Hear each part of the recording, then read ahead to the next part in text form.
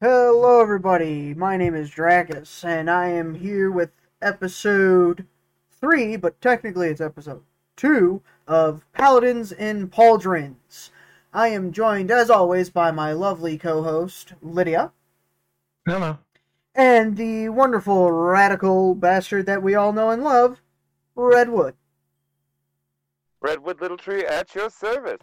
Alright, so, in episode 1, we hinted and expressly, displayed the sign of our next episode, being this episode, episode 2, being about one of the most controversial and probably the hardest to discuss topics in all of D&D.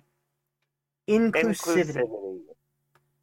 At all. Oh, and inclusivity doesn't just mean, racism, sexism, things like that. It It means also everything. exactly It means anything that isn't what you are must also be included, as well as what you are and what you're into. acceptance for disability players, fucking even neurodivergent players who might not be on the same wavelength as you.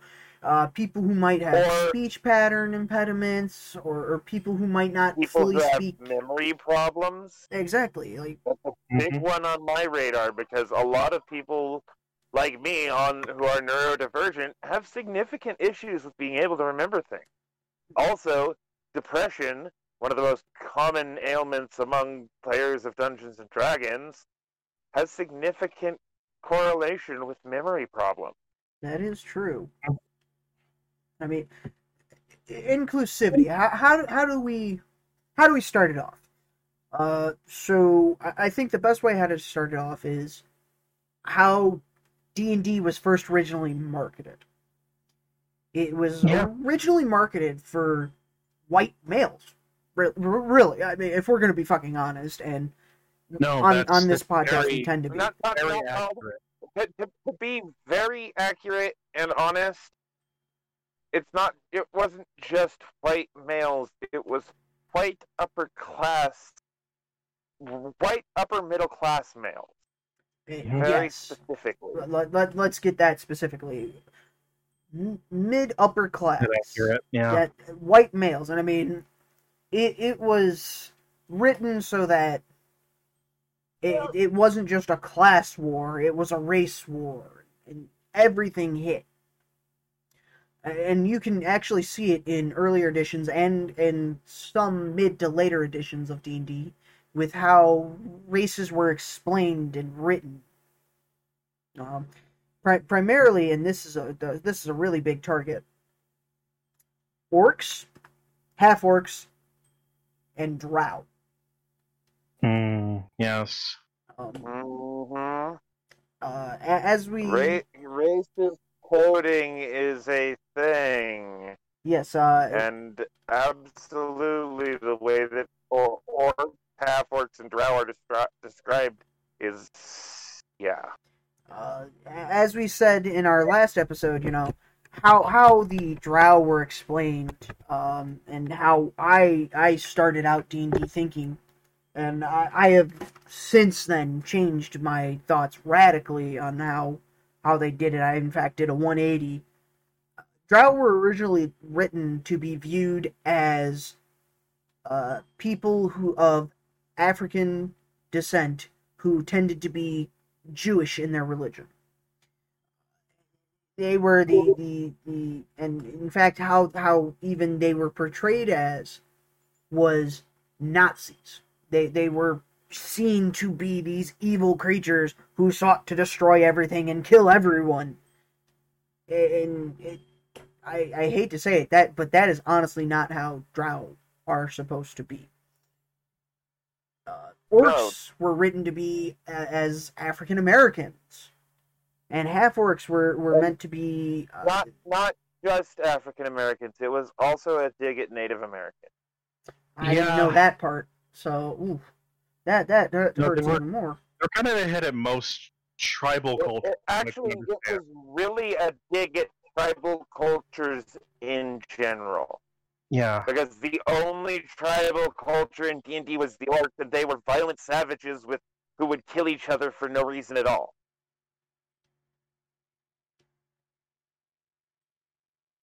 Yeah, Mhm. and I mean, even then, like describing how half orcs are, it was a dig on half African American children. It was just It, like, it, it, it was a dig on mixed race children in general. So was half elves. oh, half elves almost more so in some cases. I mean, Yeah, it just and this kind of coded language in the way these things are described is not okay. no, it's It is really something not. that has to be addressed. It's something that has to be dealt with. In my own campaign, I pretty much just went, no, the drow, as most people think of them, don't exist. I have cave elves. Cave elves are pale, translucent white, like a creature who's lived in a cave their entire life, Like they and should use be. Mm-hmm. If you dark live colored underground, you pigment shouldn't to be coat their fucking dark as skin night. You should be fucking like Casper pale. the fucking ghost almost. Yeah, You should have like if you look at any kind of like cave spider, the way that they're translucent and you can practically see through them in full it's daylight, almost like they and have how they, albinism in a way. but it's not albinism, it is a lack of pigment. But it's not albinism, it's an evolved lack of pigment because they literally live in an environment where melanin is useless. Exactly. And I mean the milky white eyes that they should have even. And it was never discussed that Drow had eyes like that. It was always no, they are these piercing red eyes. It was like but, but no, you don't that's not how this it's not how that works. That I would argue that actually they might actually have red eyes, but they wouldn't be like some shining, piercing red.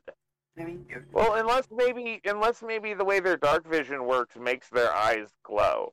But again, Yeah. that would be like it's not glowing red because they're evil. They're glowing red because they're literally red eyes that glow in the dark, like a cat.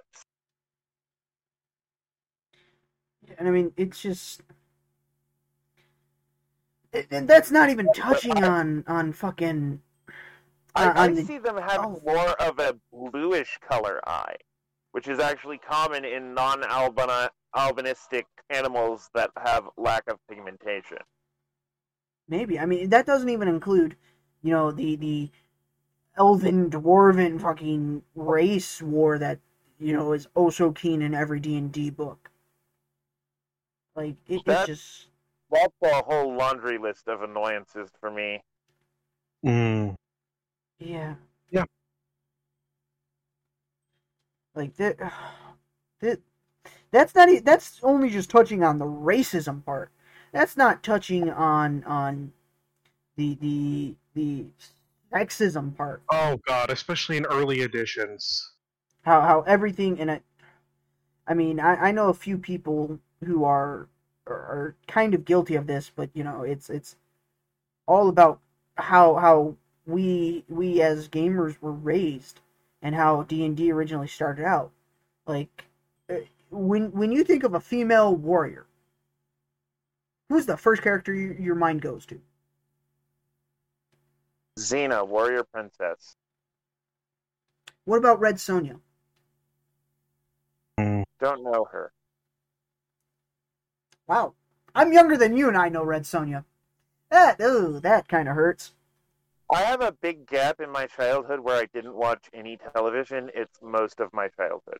It's fine. The stereotypical bikini chainmail armor kind of Mhm. character. Oh. Okay, no, I actively avoided those terrible stereotype shows because, like, I didn't like He-Man because he was just too much of a bad masculine stereotype. He-Man, I have the power. I'm sorry, but when you mention He-Man, I can only think of that stupid music video. I have the power. Sure you do, Whitey, and you really don't need it anymore. But Yeah. no, there's that one stupid music video. Oh, Oh god. Oh. I mean, That's just one example, or how every male in D&D is meant to be this butch man, and every female, even female orcs, look nothing like that. They look like the suave, sexy, temptress, and it's like, but that's not how that works. It's either everyone looks very similar, and there are slight defining characteristics, but it doesn't just automatically change.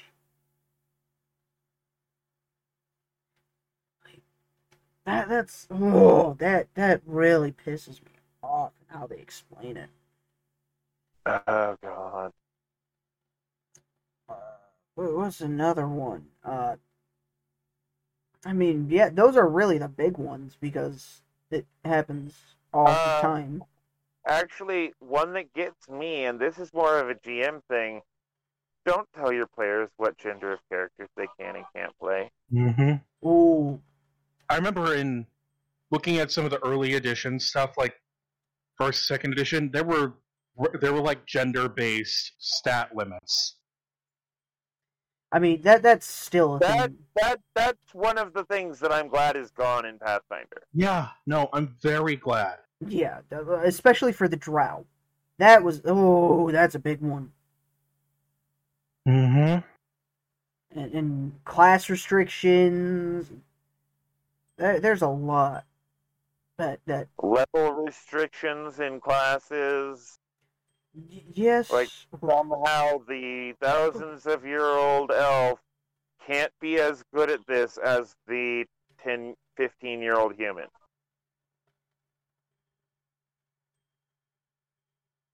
Yeah. Wait, what? It just there are some things that just make no sense in any RPG like that. And anything that discourages players from playing some fantasy race is generally bad for the game. Yeah. I mean, it's not an easy topic. I had second edition GMs who literally said, "Yeah, no, I don't abide by the racial freaking level cap." Yeah, that was always something that really pissed me off, and that's not Thaco. But that's for another session of this.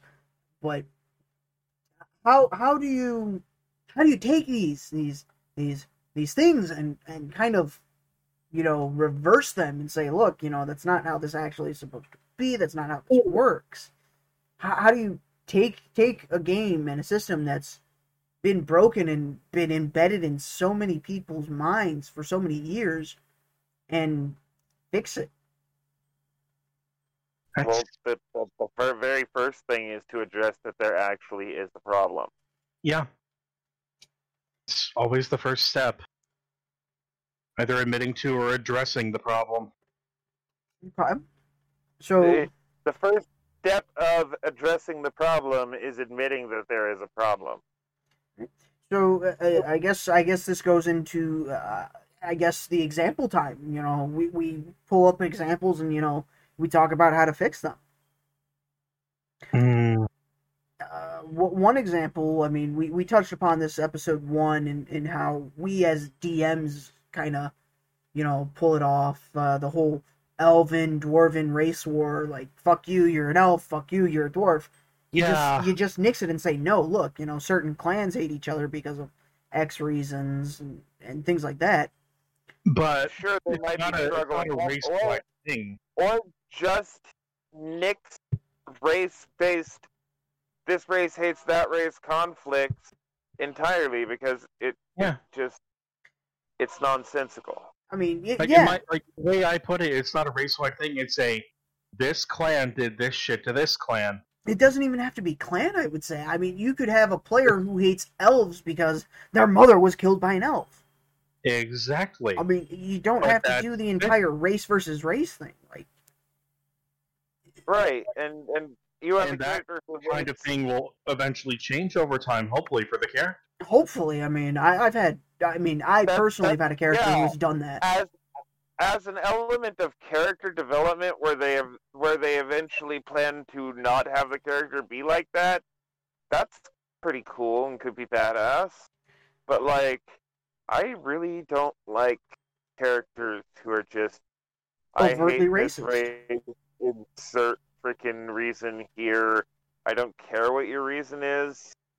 Have a personal vendetta against this elf, or maybe even this clan of elves, or something. But like, no, Don't you make it a don't have an full excuse race. to hate all elves.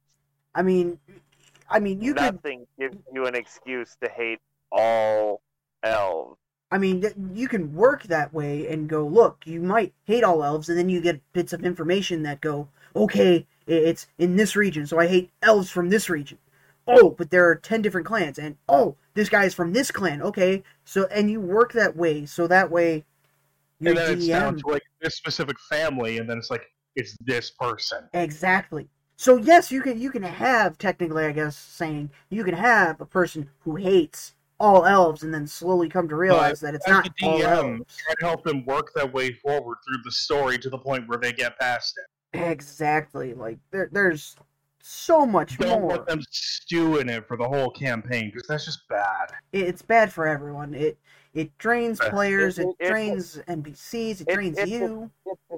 It detracts from most players' enjoyment of the game, and it especially makes those who are of minority groups feel like that is not a welcoming place for them to be. Exactly.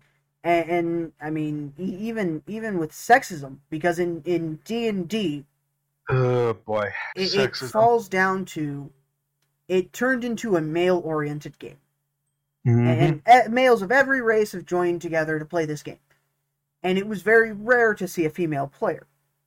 Nowadays, female players are kind of coming out more and more, a little here, a little there, things like that. And I, as someone with 25 years of experience, I love seeing ladies at my table. I mean, I love it because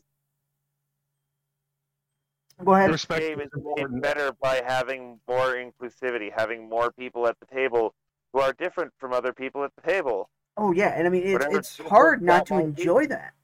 Having a fresh new outlook of, well, we don't have to kill everything. No, you're right, we don't, but we don't always have to talk to everything either. Versus, and I mean, I know I can speak for me in previous groups. The sexism that goes on. Oh, you're a woman and you play D&D? You don't know what you're doing. Here, let me help you. No, you don't want that. You want to build this way. No, yep. I've had the case of the DM talking down to me. Not fun. Yeah, I was there for that one. Yeah, no. Thank you for kicking him from your game. I mean, that's my job. Look, D&D is about everyone coming together. In D&D, there's a lot of jokes you make. One of them is, in D&D, there's no such thing as racism, sexism, or fucking classism. Why? Because as a group, you have a fucking, let's say you have a dragonborn fucking rogue. You're not gonna tell him he can't be a rogue. You're gonna look at him and go, okay, you're a very scary rogue. You could have a fucking gnome barbarian who runs around and just chops the ankles off of everyone. Hell, you could have, and I love this one. An orc paladin. Oh god! Yes, I love the idea of an orc paladin. It's actually a really good thing, especially since the orcish culture is supposed to be very honor-based. It makes sense for an orc to be a paladin. Exactly, but it doesn't play like that with a lot of DMs for that reason. Mm-hmm. And then, and they're not open to new ideas. They don't like what they're comfortable with being challenged, and that's a bad thing. It is, and that brings me up to the point of, and I've had a few players, and I know a few stories about this, of LGBTQ members, and being included and excluded.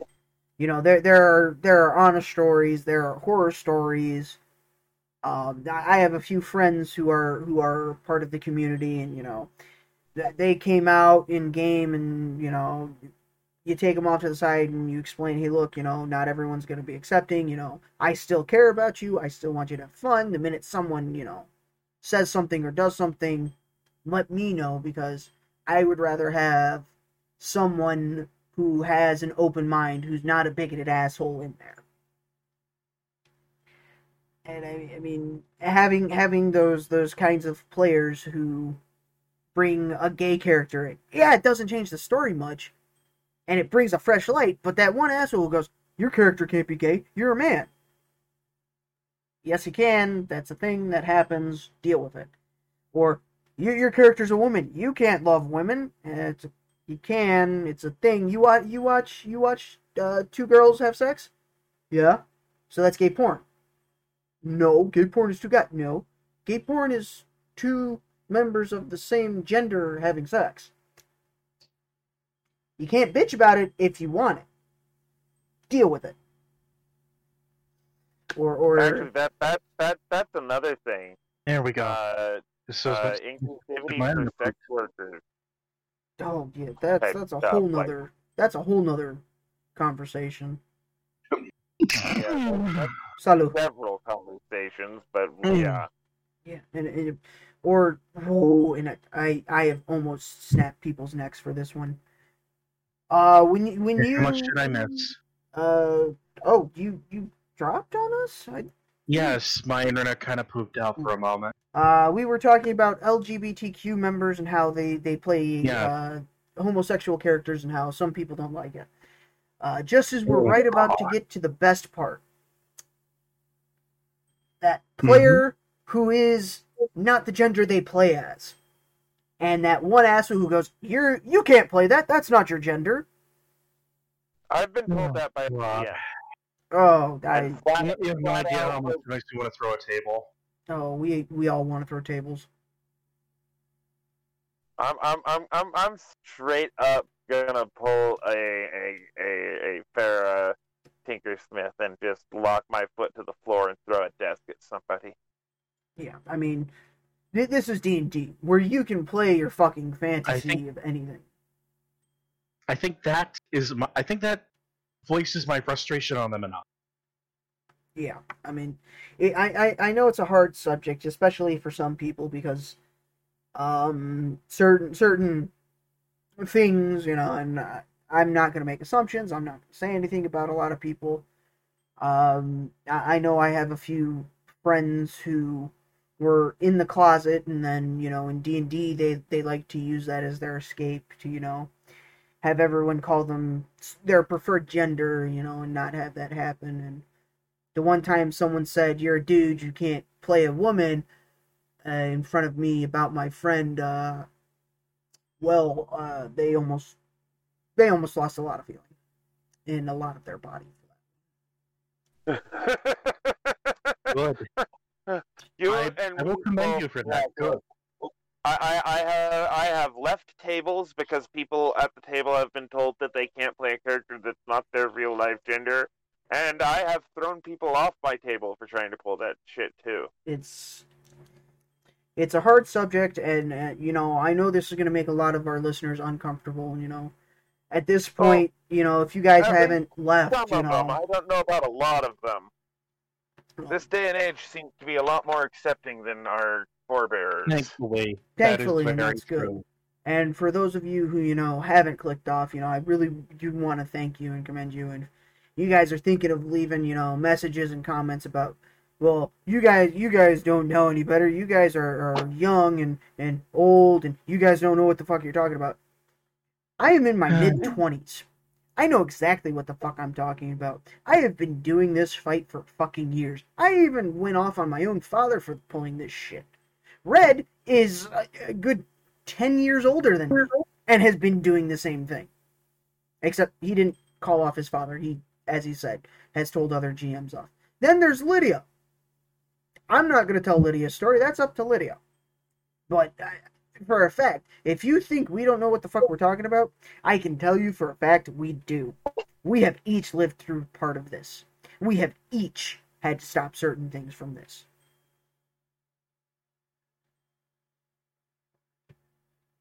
Yes. Yes, that is. Yeah. Yeah. And if you're gonna be that asshole who tries to pull that shit, please turn in your dice, Please. turn in your books, stop playing any RPG. Go take a Just fucking go. cactus and go You're fuck making yourself with people it. uncomfortable. Please.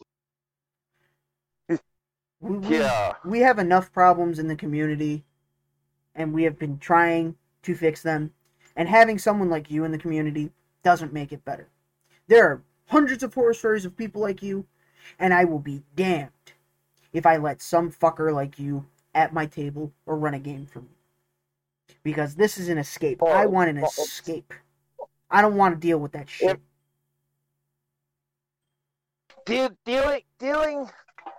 Dealing with bigots is the closest thing I have to a day job. This is my day off.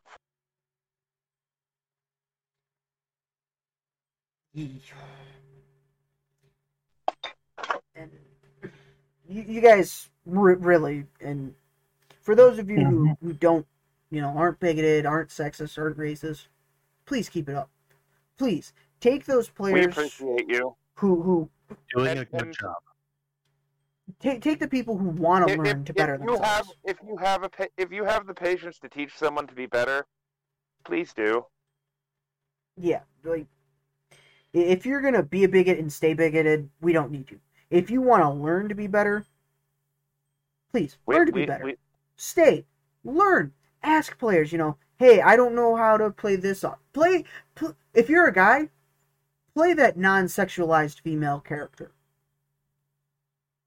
Be that badass fucking woman who goes in and saves the guy.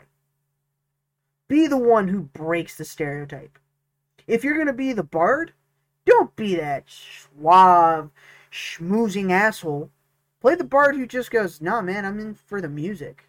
I want to just play music." The bard who's married and is working to get money for their family. Oh yeah, that's a good one. Play the married bard. That's something you don't see. It's always the I am a bard who's I'm the bard who is responsible for the majority of racial templates. That is what we see. I mean, there's a way to play the schmoozer, and there's a way to be not an asshole about it. There are several ways to play it and several ways not to play it. You gotta play it smart and you gotta play it safe, because it doesn't end well. Also, sexualized roleplay in any game requires full consent from all players before you even. Consent is key. Yes, that has been a mantra that I've had for a long time. If they're not happy with it and you don't ask beforehand, don't do it. Even the DM, you have to ask them. And if you're a DM who just forces it on people,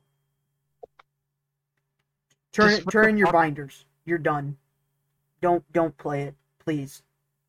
We don't know. Go away. We don't need that in the game. No one wants that. There are tons of horror stories of DMs doing this. And no one likes that. And I have been a part of the start of a campaign that did that with Lydia, and that did not end well for the DM. It did not end well. In fact, that DM lost a lot of players and has been kicked out of several games for that. And the thing is, it wasn't even with me. It was with another player who I was friends with. And I left because it felt ewy, and I told her about it, and she left because she was pissed. A lot of people would leave. Deservedly so.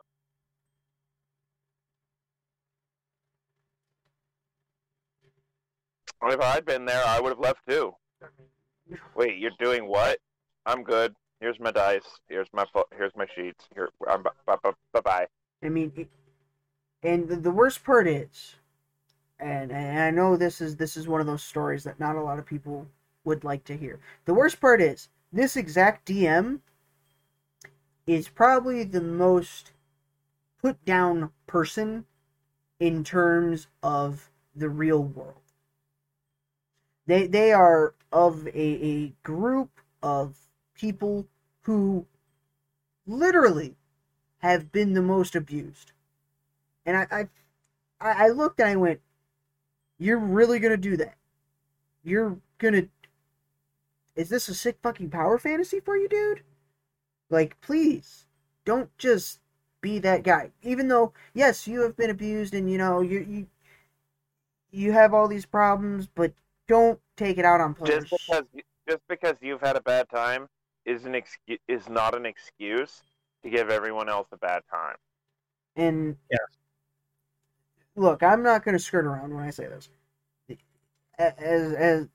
And this was a person I once called a friend, and I thought of them as a very interesting person. They were, the best way how to put it, and the best way to describe it, because they actually said it themselves, they were a black Hasidic Jew. The most oppressed people in one person. And they took their game world to a sexual fantasy almost. It was, no, you're a woman, you can't do that. No, you're a woman, you have to be this. No, you have to be that. No, you have to be that. Yeah. Granted, D&D, yes, it works great when you have an ounce of realism and you make ties to the real world. Like we did with languages in episode 1. But there's a moment when you go, all right, no more realism. We are down to fantasy. Because tell me thing. Go ahead. Those sexist stereotypes aren't even realistic, and that's the worst part of it. Yeah, I mean, when you tell a female player, no, your character can't be that, because that's not how that would go, you kind of lose interest. It's like, nope, done. I'm good. I'm taking my dice and I'm going to F home. The worst part about this DM was talk down to female players and then talk normally to other players. Yeah, ooh, there's so much. And if you brought anything that wasn't what they wanted to the table, that was it. It was, no, you're wrong. And I know a few of our listeners might know exactly who this is, Look, we don't name names, we don't say a lot of shit, because we're not here to sick people on people. Yeah. Hell, when we get to D&D horror stories, I won't be sharing my worst one because it's too recognizable to the people who are a part of it. Yeah, there are plenty of horror stories that, all of us can say. Some of us were the causes of it and didn't mean to be. Some of us were members who just got dragged into it. And in my case, I just don't want to risk those people who broke me for a good couple of years coming back. Yeah. And, this is a podcast of safety and inclusivity. We want you guys to feel welcome, to, share your stories. And, I would love to read a couple of these even on air and just go, look, guys, these are stories from new players. These aren't just us old farts coming around and saying, no, this is a story, this is a thing that happens, don't do it. Because I've seen plenty of people pick up and leave a table because it was not a good fit for them. And I mean, I know a few tables myself that I had to leave because it was just, don't remove your morals just so you can have fun. Stick to your morals, guys, because showing people that you have morals. Stick to your guns. Yeah, do not let up on them if they're going to be a problem. It's really hard to do it, and I know being alone when you do it is probably the hardest thing. But yes, getting everyone together and saying, no, look, we don't want this in that community, we're done with that in the community, will say a lot. It will show that, nothing cannot be overpowered. We can change D&D for the better. We can change it from being that overtly racist and sexist game. D&D, but all TTRPGs. Yeah. Every RPG we can fix to be that. Like even those online ones, guys. We can turn any RPG into something that's normal, something that everyone can be okay with. Something where everyone is welcome as long as they're willing to welcome everyone. And please, don't be that person who goes, "Oh, you're a female player? Oh, that's so cool. Let me teach you." They probably know more about the damn game than you do. And even if they don't, they want help, they'll ask. Exactly. Don't just assume they're weak. That's one thing. Having a female player who knows a lot about the game or has people who they can ask about the game and go, "Hey, look, I want to do X, Y, and Z." And in fact, Lydia has introduced me to someone who, rivals Red in my knowledge of RPGs. And I've went and asked them, I'm like, "Hey, I've been thinking about this. What do you think about this?" And it's honestly quite beautiful. I've even asked Lydia, "Hey, what do you think of X build?" And I've gotten several messages about, "Don't do that. You're going to be a dumbass. Don't do that. Why? It's broken. Don't do that." Okay. Or, "Don't do that. You're going to drop an anvil on the party." And I myself have, done the same with Lydia. It's, don't do that. That can end up really broken. I've seen that play before. It's all about, taking everyone and going, "All right, we're a group, we all play." You can have that one trans kid who's still not out to their family, playing when they're assigned male at birth, and they're actually female, and they're playing the female warrior who's more badass than the male. Let them do that, because it makes them true to who they are. It makes them feel like themselves. Or even if they're playing a quiet, demure female who's bookish and just enjoys reading. Whatever they're playing, let them play the character they want to play, whatever reason they have for wanting to play it. You don't need to know why somebody wants to play a character that isn't exactly the same as their physical body. Exactly. I mean, you never know why someone wants to play a character. Hell, I myself have played female characters. And I am a cis man. I am totally fine with who I am. I like my body. But sometimes trying to understand how someone else thinks, how someone else acts, really helps you understand to build a better character, to become a better player. Maybe understanding why a certain member of your party said or did something that way in character makes sense. It's not just about understanding, it's about putting yourselves in their shoes. Yes. Being uncomfortable with something means you're willing to learn. Means you're willing to take it and go, "You know what? I can learn from this. I can make more advancements in myself and, help other players who are uncomfortable become more comfortable with how this goes." Like 5e just added wheelchairs for the disabled, so you could have an entire new adventure now. And we haven't even talked about disabilities. That's a pretty interesting idea. My own world, I have Magitech prosthetics. They're actually a very impressive magic item, too. Yeah, they're honestly fucking amazing. I'm gonna flip a table after launching it. What? I flip the table, and I launch it at the bad guy. Oh, that's a proud moment on my part.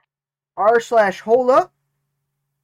I mean, if only I managed to actually hit the bad guy. yeah, hit him and do no damage. Yeah, that was. No, but it still would have been even more satisfying. It would. Smack him in the face with a fucking desk. Oh, it would have been fucking hysterical. Not like a student desk, but a big mahogany teacher's desk. Yeah, we're in school. The teacher has this desk and there's shit on it, and oh my god, you just hit him. I mean, even D&D, you know, they have all these drawbacks for being deaf, blind, mute, but they never have any advantages to them. It's always a drawback. Like, if you're blind, you should have bonuses to perception on hearing. You should, or you get the blind sense feat. Things like that. You should be allowed to pick, like, if you're a monk, you should be allowed to gain tremor sense if you're blind. And I mean, luckily no one in my campaign has played a disabled character yet, and I'm waiting for the day that someone says, I want to play, you know, a blind monk. I mean, I can't wait for that. I cannot wait for that day. Yeah. Or the deaf sorcerer.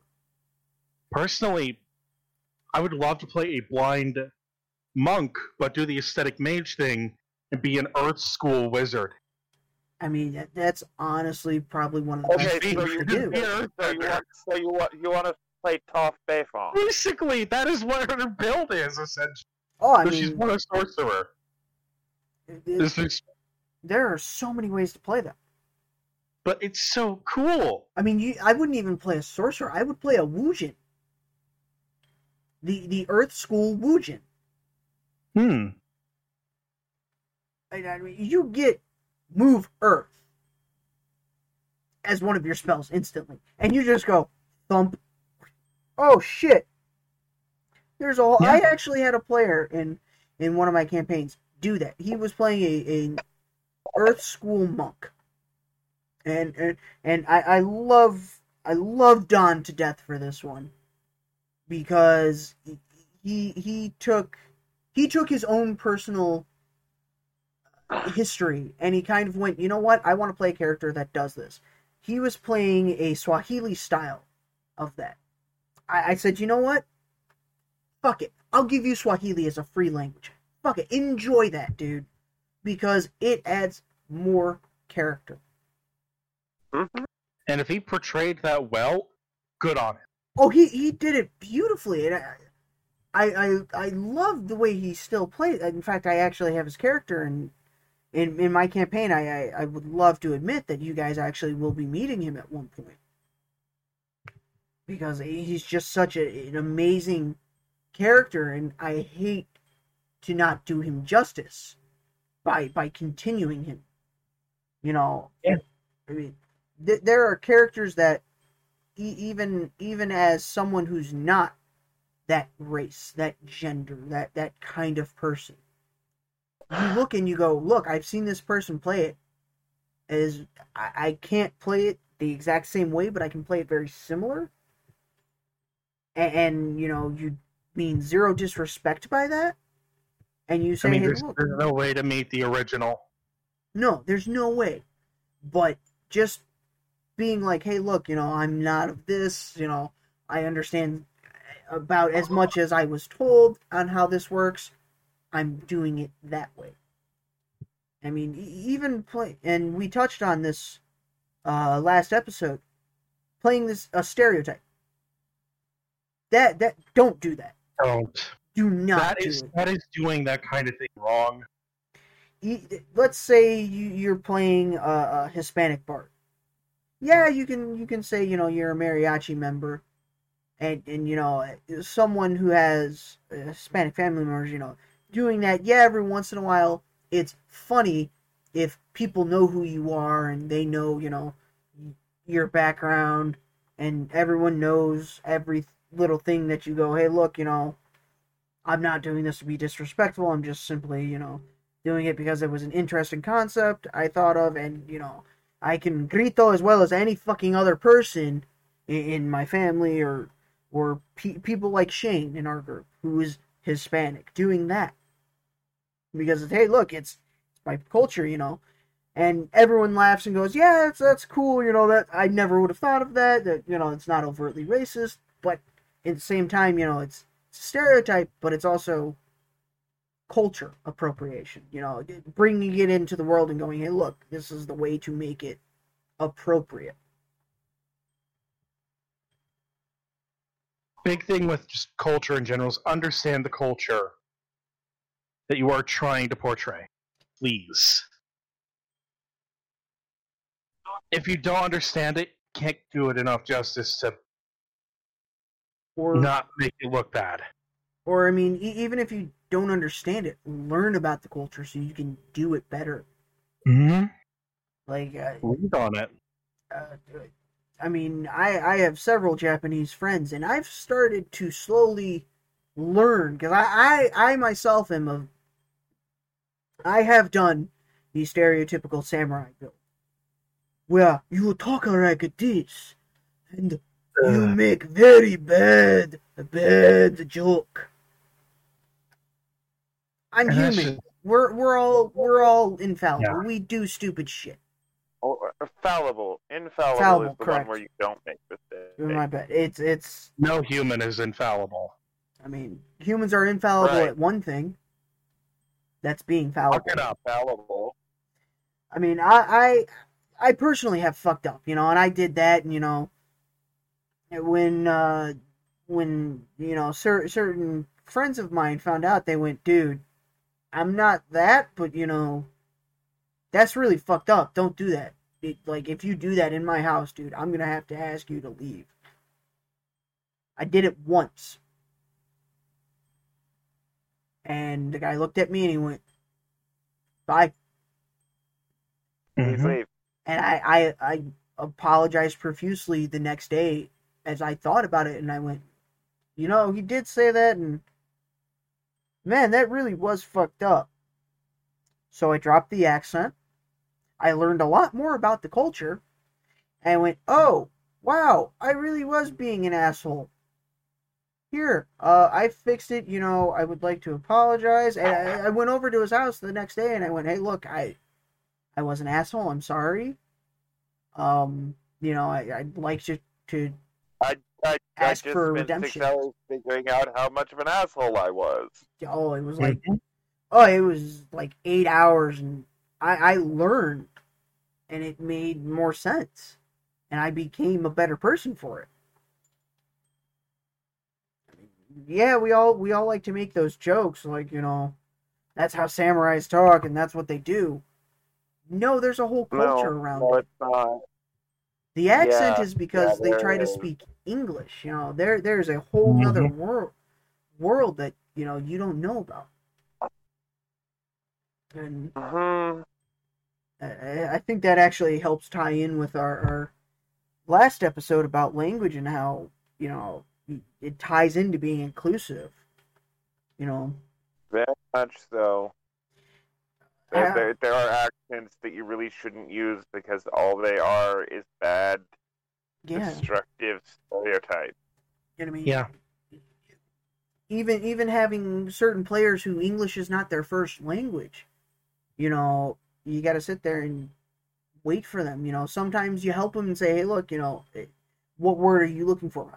Like, explain it. Sometimes even, a buddy of mine, when I was in college, English was not his first language. He came from Guatemala, and while I didn't understand the Guatemalan lingo for Spanish, I spoke enough Spanish that certain words would be said, and I would go, okay, hold on, let me try and find the correct English word or something very close or phrase and do that and try and explain. And sometimes it worked, sometimes it was, there's no phrase for that.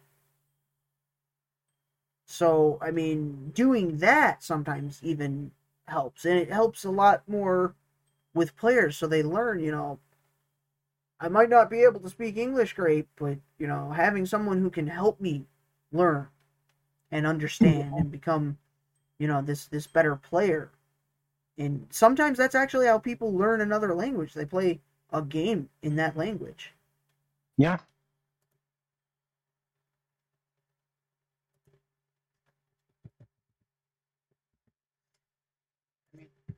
There's inclusivity. There's so much that you as a DM, a player, a GM, whatever you want to call yourself, wherever you're at, have to look at and go, okay, how do I make this player feel more comfortable coming in? Exactly. How do I tie this in? Like, how can I help make them feel comfortable? Most more important. And I know in 13 Chains I do this a lot because I'm playing something way out of my comfort zone that I wanted to try and see how I felt because I'm still questioning certain things about myself, and D&D gives me a place to do it. Playing Alex, as someone whose gender is not known to people, and I think last session I maybe had to correct people twice, maybe 3 times, about it's not he or she, it's them, it's they, it's them, and there's name confusion in the same game, but yeah, exactly. I mean, bring several characters in, there's a lot to it. Several faces can cause that. And I mean, there's things we don't want to spoil because there's plenty of storylines, and in 13 Chains you guys can see everything we talk about on this podcast, from having different languages as a character that fit your backstory, into having these inclusive fucking moments where, like I said, there were several times in our last session that people went, oh, well, when referring to my character Alex, and I stopped them and I went, they. Remember, guys, it's they. You guys don't know their gender yet. No one's questioned it. No one said anything. And granted, in and out of character conversations are very different. And when 2 people, have a conversation about another character, Alex can't be there to say it's they. I haven't told you guys my gender. So it's taking that. And then on the other hand, I think one of our players is playing a female. No. Because Corian. Yeah, no. D-Man. D-Man is playing Shezzy, who is a female rat folk. D-Man is probably the straightest, whitest guy I know, who is definitely not playing a straight white man. And I mean, there's so many different things that it's playing someone that's not who you are makes it so much better, because it's just watching it, going, man, this is how people actually feel. I don't like that feeling. I want to change that. And taking some of the logic you get in game and applying it to the real world works wonders. Because dealing with that sexist asshole who tells you that you're a woman, you can't be a fighter, really fucks with you. And then you go off and you show them that, no, I can fight, I can kill them. I'm a better fighter than you ever will be. Is honestly one of the most rewarding when they feelings. force you to be a wizard and you still stab the opponent to death with a dagger. Yeah, exactly. That has not happened to me, but that is a good example of something that can happen to piss them off at the end. I mean, there's so much you can talk about. Red, you want to weigh in on this too, or have we just left you speechless with the correct amount of words we've been saying?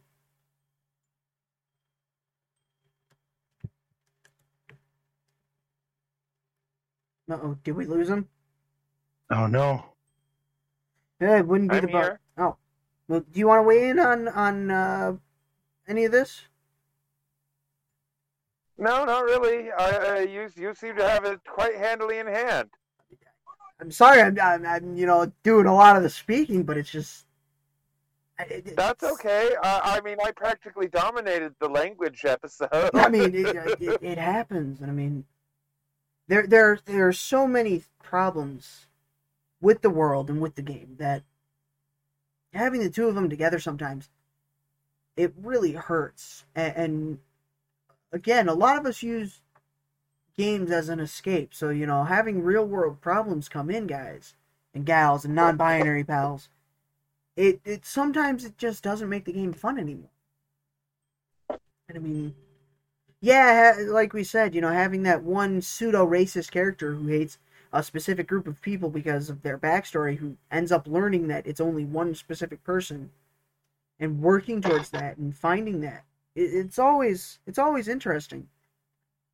But being that one guy who just hates everyone and everything because they're not me, I don't like them because of that. I've had a player play that kind of character. That literally makes me feel nauseous thinking about it. The worst part was, it was in 5e. And I'm not a player of 5e, guys. I've played maybe 3 games, and one of them was so shitty I couldn't do it. I played precisely 0 5th edition. Oh, good. I played a bunch of it, and God. I'm just going to leave it at that. Oh, so let me tell you the story about Ubermensch. Yes, that was the character's fucking name. Yeah, that was not a pleasant conversation. He was a human paladin who hated every race if they weren't human. Why? Because not being human is right. Played, and I shit you not. I fucking shit you not. This is the same guy. And if you're listening to this, I love you, buddy. I'm not mad at you. I hated the character concept. Very different. In fact, this is the same guy who I was talking to you guys about, who I want to bring in to explain the 4E concept in this conversation. A straight white male. Upper middle class.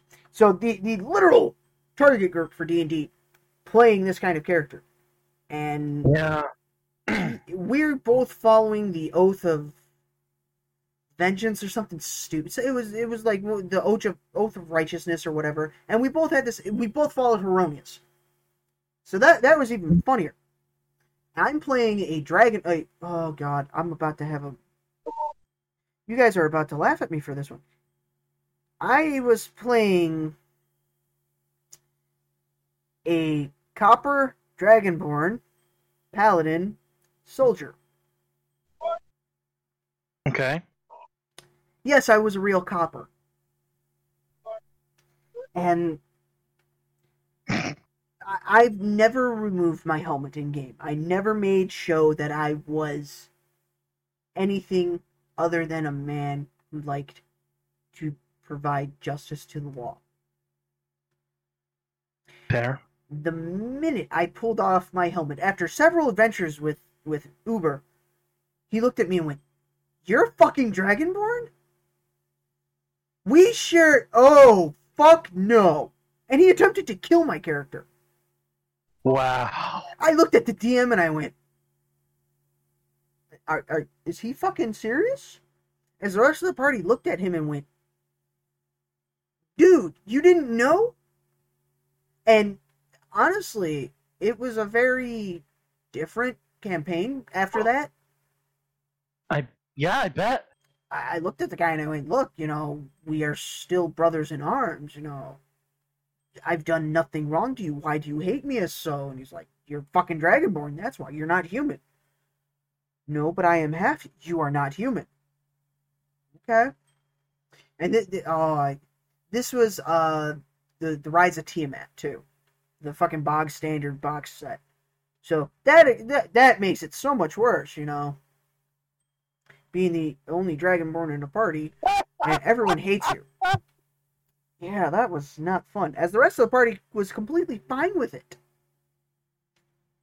and it just it was terrible. It really was. Yeah. It really hurt, and I mean, I'll go into a similar note. On just like kind of a warning sign I picked up, honestly. What the hell? I had a DM. I was joining a Curse of Strahd game, so I never played the module.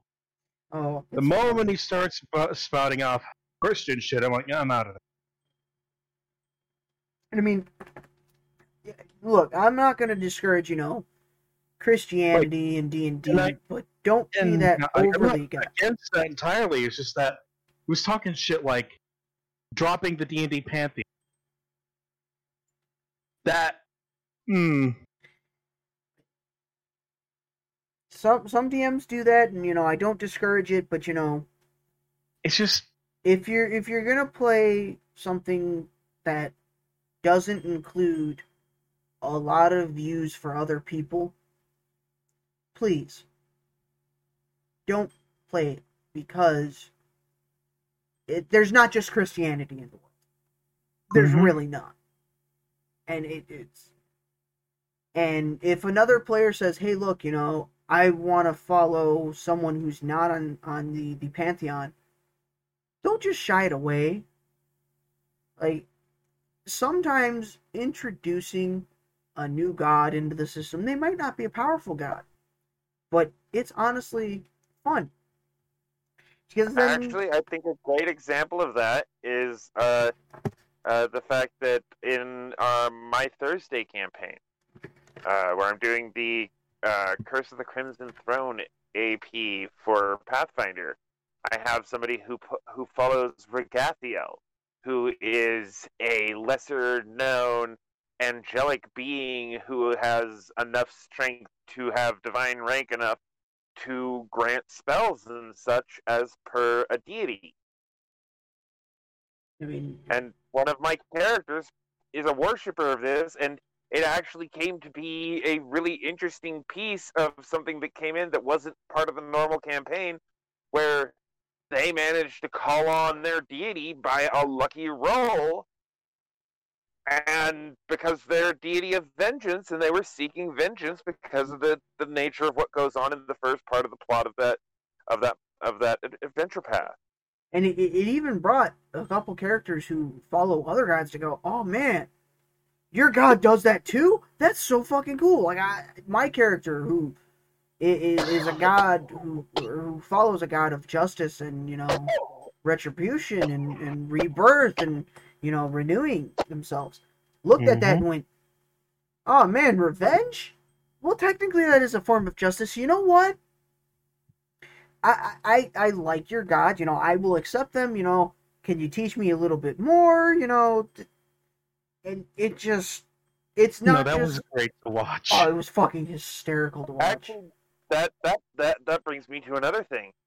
The idea of a personal pantheon where somebody doesn't just worship one god, but actually worships a bunch of gods who all have similar views to what that character is about, whether they're an NPC or a PC.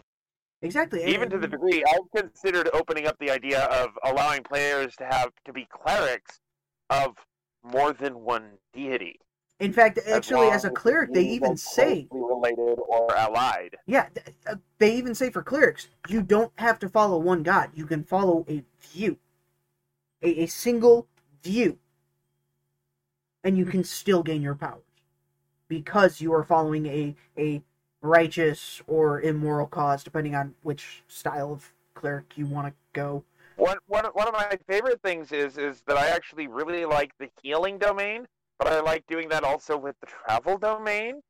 And to get a cleric of the healing and travel domains, I'll take a cleric who follows both Sarenrae and Caden Kalian, and therefore or Sarenrae and Desna. And because both of those have the travel domain, and then because they follow both of these deities, they get one of the domains from each of their gods. And then I get the cleric with the domains I want. Yeah, I mean, every time I've played a cleric, I've specifically told my DM, "Look, I don't follow a specific god. I follow the pantheon." "Well, you can't do that." Actually, it says right here, I don't have to follow a specific god. I can follow a pantheon. As long as I stay within my ideal views, I still have my powers. I'm following this because I personally am not religious. I don't see all that. I don't believe it. I understand that it's there, and there's a whole thing for that. I think that could be said for most of us here. We aren't particularly. Yeah. I'm a very spiritual individual, but Yeah. spiritualism is a personal practice, not a social or Even group practice. institutional thing. Exactly.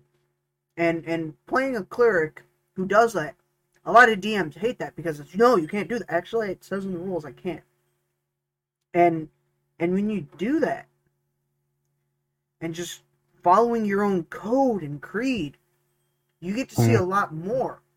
And then, on the opposite hand, playing a cleric who follows a specific deity, or someone who follows and worships a specific deity, it's just as fun. Because you have those guidelines. You don't have to make your own. And you go, look, I have to do this, this, and this is how I redeem myself. So if my character does die, and I can't be brought back, I can, go into, my God's realm and say, hey, look, I did what I was supposed to do. I did my job. I mean, it's honestly, it's two sides of a very, very similar coin that is oh so refreshing. And it's just, it's honestly wonderful playing both sides. Even playing, the male character as a female, seeing what it's like to be accepted and all that. That's fucking cool. And on the other hand, being a male who plays a female PC, it's hard, and it can really fuck with you, but on the same hand, it can be very rewarding.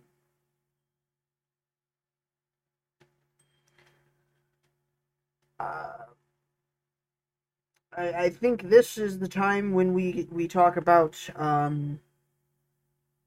guess disabilities and neurodivergence in D&D and how to start including that.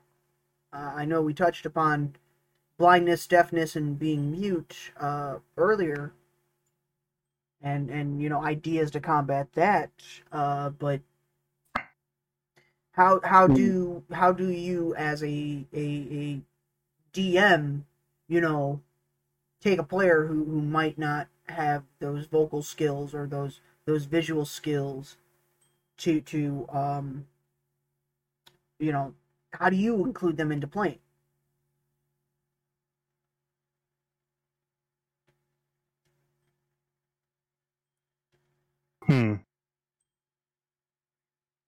Honestly, I'm going to turn red on this one because I haven't had a lot of experience in that department.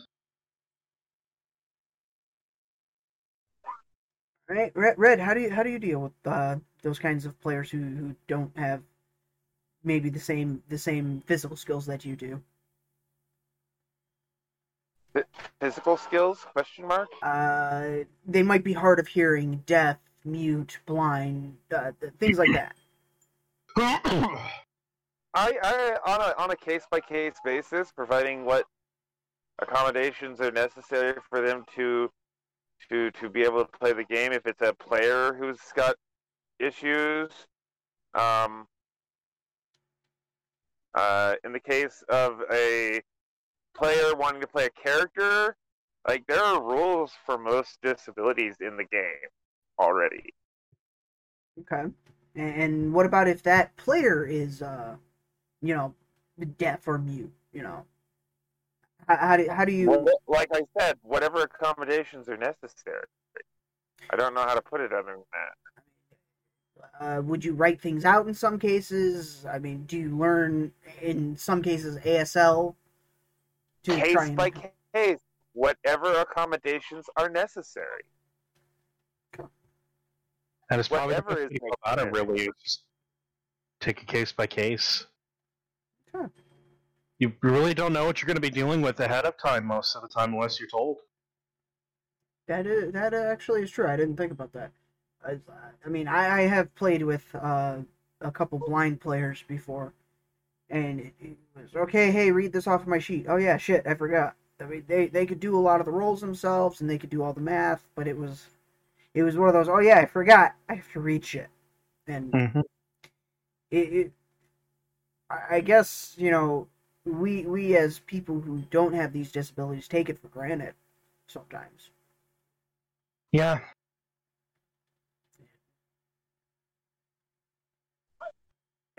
I guess learning certain things and having new skills, like being able to learn ASL from a deaf or hard of hearing or even a mute player sometimes.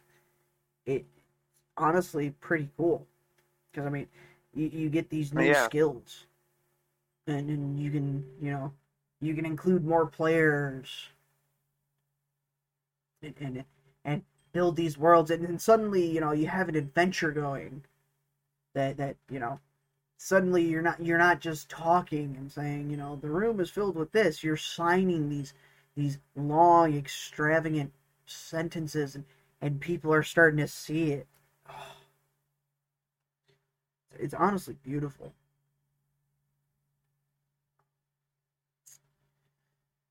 So how do you deal with a character, I guess, that has these disabilities? I guess the best way to do it is it's like I guess the best way to put it. Let's go with the example of the blind earth monk I came up with there for a second.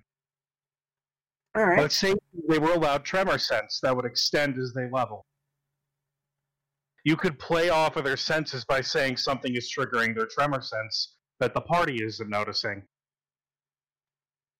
I mean, as someone who is partially blind, I can tell you my hearing has gone fucking to extreme measures, to the point where I can hear when electricity is going. There is a subtle buzz, almost like a crackle. I can tell you when cars are coming down the street a good 15 to 30 seconds before they're on their way. And giving someone blind sense or even better hearing, like, sure, you can't make spot checks or perception checks on visual things, but you can do it off of listening. They can feel. I mean, and like in the sense of the concept of the tremor sense, they're feeling instead of seeing. Yeah. I mean, there's so their much ability to recognize their party members is mostly based on sound and how they walk. Yeah. I mean, everyone does have a different step. Even people who try to copy your step have it's a very different feel. Yeah, like I would give them a bonus in that case against disguises. Someone who's pretending to be someone they know, they have a bonus to discern if that person is them. Yeah, honestly, that would be really useful in some cases. Okay, so we've covered the blind part, but what about the deaf part? How do you work with a deaf character? I mean, it's harder for them to be a spellcaster. That is true. There is arcane spell failure applied to that because they have a difficult time normally. Yeah. I'd make it possible for them to train into specialized feat or even a trait that lets them lessen or completely negate that eventually, because they're feeling what they're pronouncing rather than hearing it. I mean, I would even go so far as to say mental spells. Start including feats that allow them to start doing mental actions to cast the spells instead of, that's actually fair. And that also applies to a mute cast. They need the ability to use the power of thought to cast for verbal components. I mean, it would be harder, to cast with your thoughts. I would say, there should be like a roll to see how accurate your spell is. Maybe a caster level check or concentration. I mean, keeping concentration would be better because that goes up a little better. Yeah, actually, that would be because you would be trying to focus on the exact, way the spell works and how you want it and casting it this correct But way. you'll get to make those concentration checks for free when casting. Oh, definitely. And then, you get the one asshole who's next to you who tries to stab you, and then that's another one on top of that. Yeah. That would be a very interesting way how to go about it, yeah.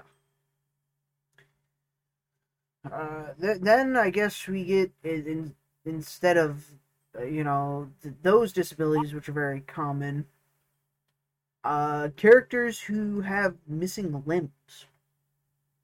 Missing an arm, a hand, a leg, a foot. Red's got that covered pretty well. I mean, prostheses, yeah, and I believe actually there are some in regular. Yeah, no, 5e did introduce some of them. I think even before 5e, there were some things like bone grafts and skin grafts and things like that you could do. Yeah, necromancers could easily apply like a skeletal graft to someone who lost an arm. I mean, things like that. I mean, there are great examples of real world people. There was a warrior, I forget his name, it was Alex, I think, or Alexander. He had a metal hand that was so tough that it could hold a sword and not be, disarmed. But it was just as gentle that it could pluck a flower or hold a quill and still write. Mm-hmm. I mean, things like that are so... They're never included. And it really hurts, because not everyone, has a perfectly functioning body. Not everyone, has those wonderful times where they can say, yeah, my body works fine. I have both hands, both arms, and things like that. So, I mean, adding prosthetics, how do you go about it?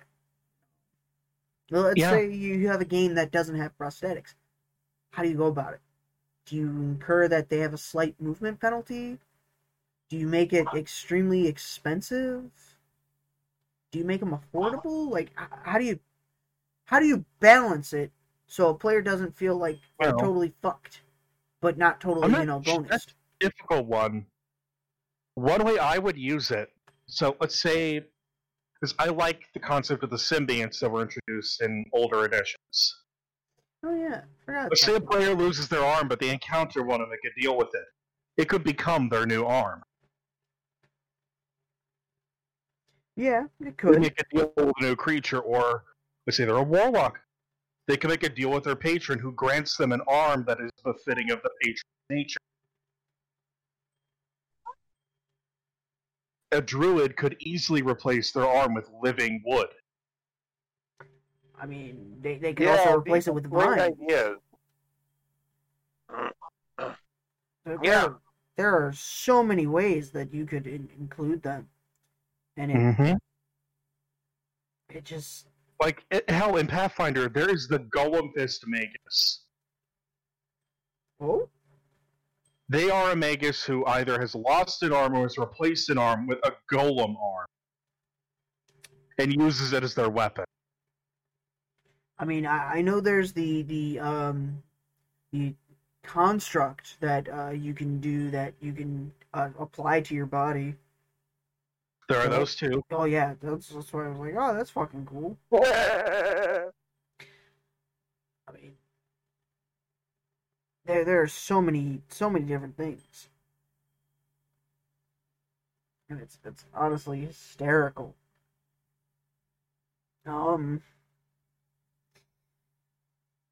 Wow, that actually works a lot. I mean, would you allow them to be enchantable even? Like, if someone's playing a monk with a prosthetic hand, would you allow them to enchant that hand? I mean, depending on the material, if it could be masterworked, yes. Like, if they're using some really cheap material, I'd say probably not. But let's say they have a really well-made arm. Yes. Something that could easily be worked without a breaking. I personally, when I do golem arms, I do it more as they can be upgraded like a construct limb. That too. Depending on, like, say they're a mage. Or say they have a mage in the party who's like, hey, I can enchant that on for you.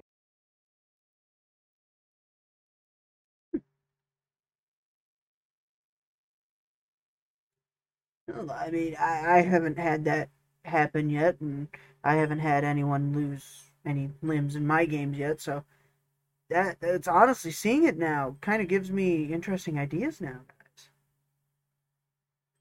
Yeah, that's the point of the game is just what new and interesting things can we bring into our world?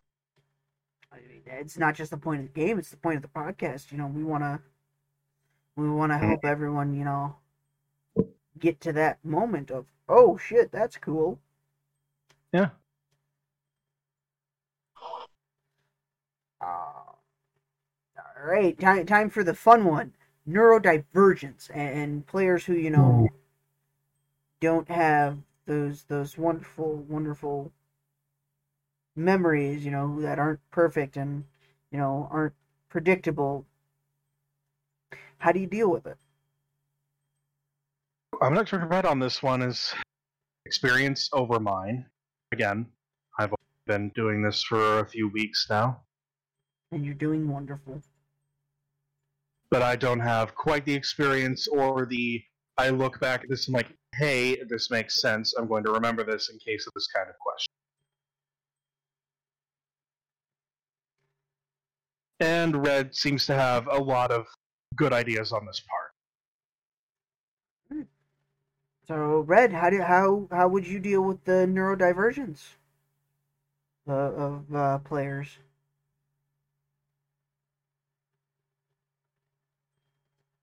Uh-oh. Well, Yep, it's exactly like I thought. We lost him. He's dead. No, we've lost him. Wouldn't be a podcast if it didn't happen. yeah, it wouldn't be. It's just coming. I think we can, Oh, now he's there. Hello, Red. Well, you didn't say anything when we asked you about the neurodivergence problem. Oh, I didn't even hear that. I must have dropped for a second and it just put me back in the call. I guess so. We heard you laughing. It was like, all right. So how would you take care of a player not having the most, perfect memory? Honestly, one of my best things that I've found to do is to find a player who's willing to be the party note keeper. Basically, a secretary of sorts. Keep notes for the whole group because they're good at taking notes and reminding people of the things they need to know. Okay. And while reminding people to take notes themselves is helpful to a degree, there are people who have difficulty being able to take notes. Mm-hmm. I struggle with that. I struggle with it terribly. It's very difficult for me. I can't speak and write, or hear and write, or hear and speak at the same time. My language center of my brain can do one function at a time. I mean, there's a reason my game is streamed. It's so I can look back on the archives of like, okay, this is this, meaning I need to keep this accurate for next session. Right. I'm not gonna say I keep perfect notes. I I am very fallible when it comes to notes. I can't do notes perfectly, and honestly, as a general rule, as a GM, I also will generally remind players. Like, honestly, one thing I thought about was just like having a memory check, where if you as the GM know the player should know something and they don't remember it, but their character might, just roll a d20 and add their intelligence modifier. If it rolls higher than a 10, tell them what they should have remembered. because the character Yeah. remembered it, even if they didn't. There's a reason I do history checks for memory. Yeah, I guess having it do it that helps too people works. a lot. I mean, I found it to be increasingly helpful to let people roll for their memory to see how accurate it is. Mm-hmm. And a character with an intelligence above of 12 or more has a well above human intellect, and specifically, intelligence speaks to being memory.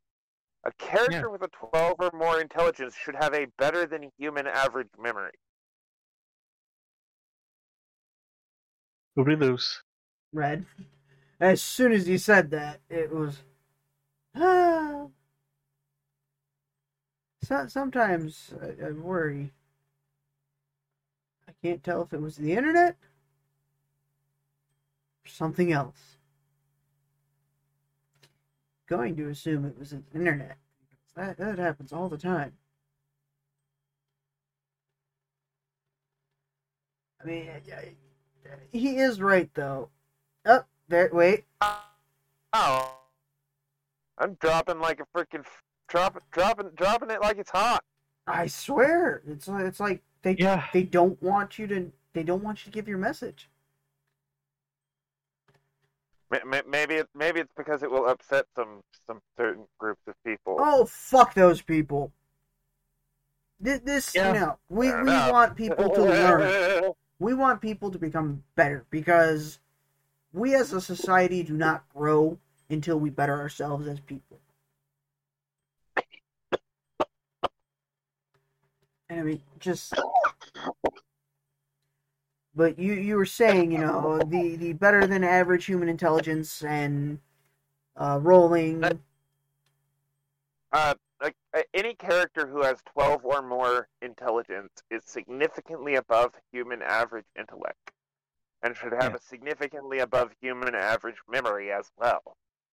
Which, using a knowledge skill like history, benefits that. History or local could be good.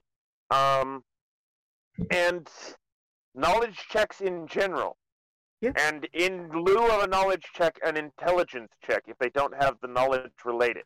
And asking players to take knowledge checks for things they don't even realize why they're taking knowledge checks for is also a great way to do other kinds of checks. Or if you want them to do a sense motive on something, but you don't want them to know that you're telling them a sense motive, have them roll a perception check and know the difference between their perception and their sense motive and adjust it because it's the same stat. Exactly. I mean, so they're like, oh, I'm looking for something, when actually you're having them do a sense motive on a character who was doing something in the room, see if they noticed this person was doing something shady. Because they might have the skills, and their character might have the skills and wisdom to do that, even though the player doesn't have the forethought to think like that. Yes. Yeah, I mean... And teaching them these kinds of places and things to watch for to do that allows them to play that character better as well. I mean, I have some information on that one, especially as in you know, Lydia's game, 13 Chains. You guys will hear us talk about that game a lot. You know, I'm playing the kind of information gatherer, the information specialist. You know, nothing comes without a price. I need to know everything about everyone, kind of a style, and you know, it sometimes I do forget. You know, there are a few things that, you know, I have personally forgotten that I went back and I actually had to watch the VODs to double check, or that Lydia has reminded me of. And that, honestly, I feel mercifully grateful for the oddity of my memory, where something like a game like this, I will remember most of the most important details for a very long time, for years to come. Mercifully, it's the one place where my memory actually somewhat excels some of the time. yeah, I mean, it's a blessing and a curse. What's that really important phone number I need to remember? I don't know, but I do remember what that character did, 5 years ago.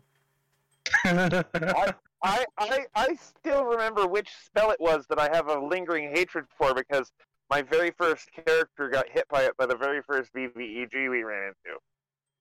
Was it a Gorgon's, stare? No, it was Charm Person. Oh, that everyone loves and hates Charm Person. You love it when it's on your side. You hate it when it's not. Generally, I have come to the conclusion that the GM badly misplayed how the Charm Person works. Most do. That's why I use Dominate Person. Dominate Person. Oh, the spell to make your friends hate you. Charm Person, you can't command them to attack their allies. Nope. Charm Person only goes, hey, you're my friend. You don't want to hurt me. Yeah. Dominate Person, on the other hand. Dominate Person is the worst. Just be glad I haven't introduced vampires yet. You guys would be fucked up. Hell, then again, if you introduced vampires to us at this level, we'd be dead.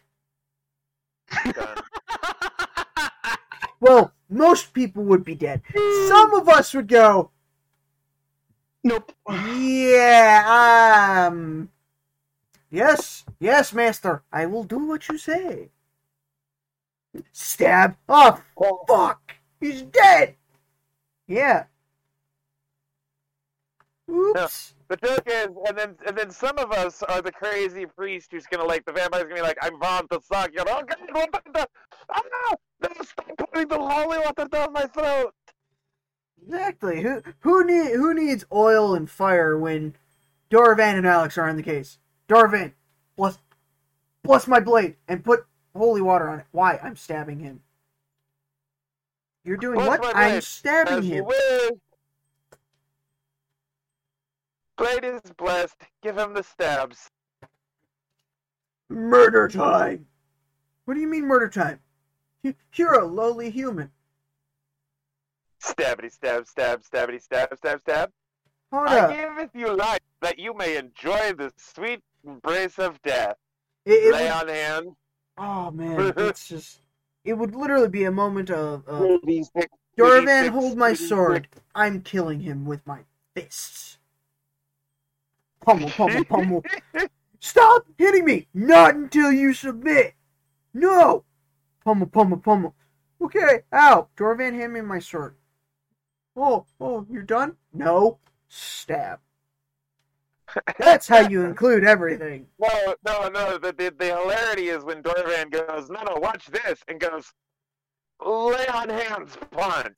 Lay on hands, punch. Lay on hands, punch. Yeah. It would be great. And the poor vampire is just like,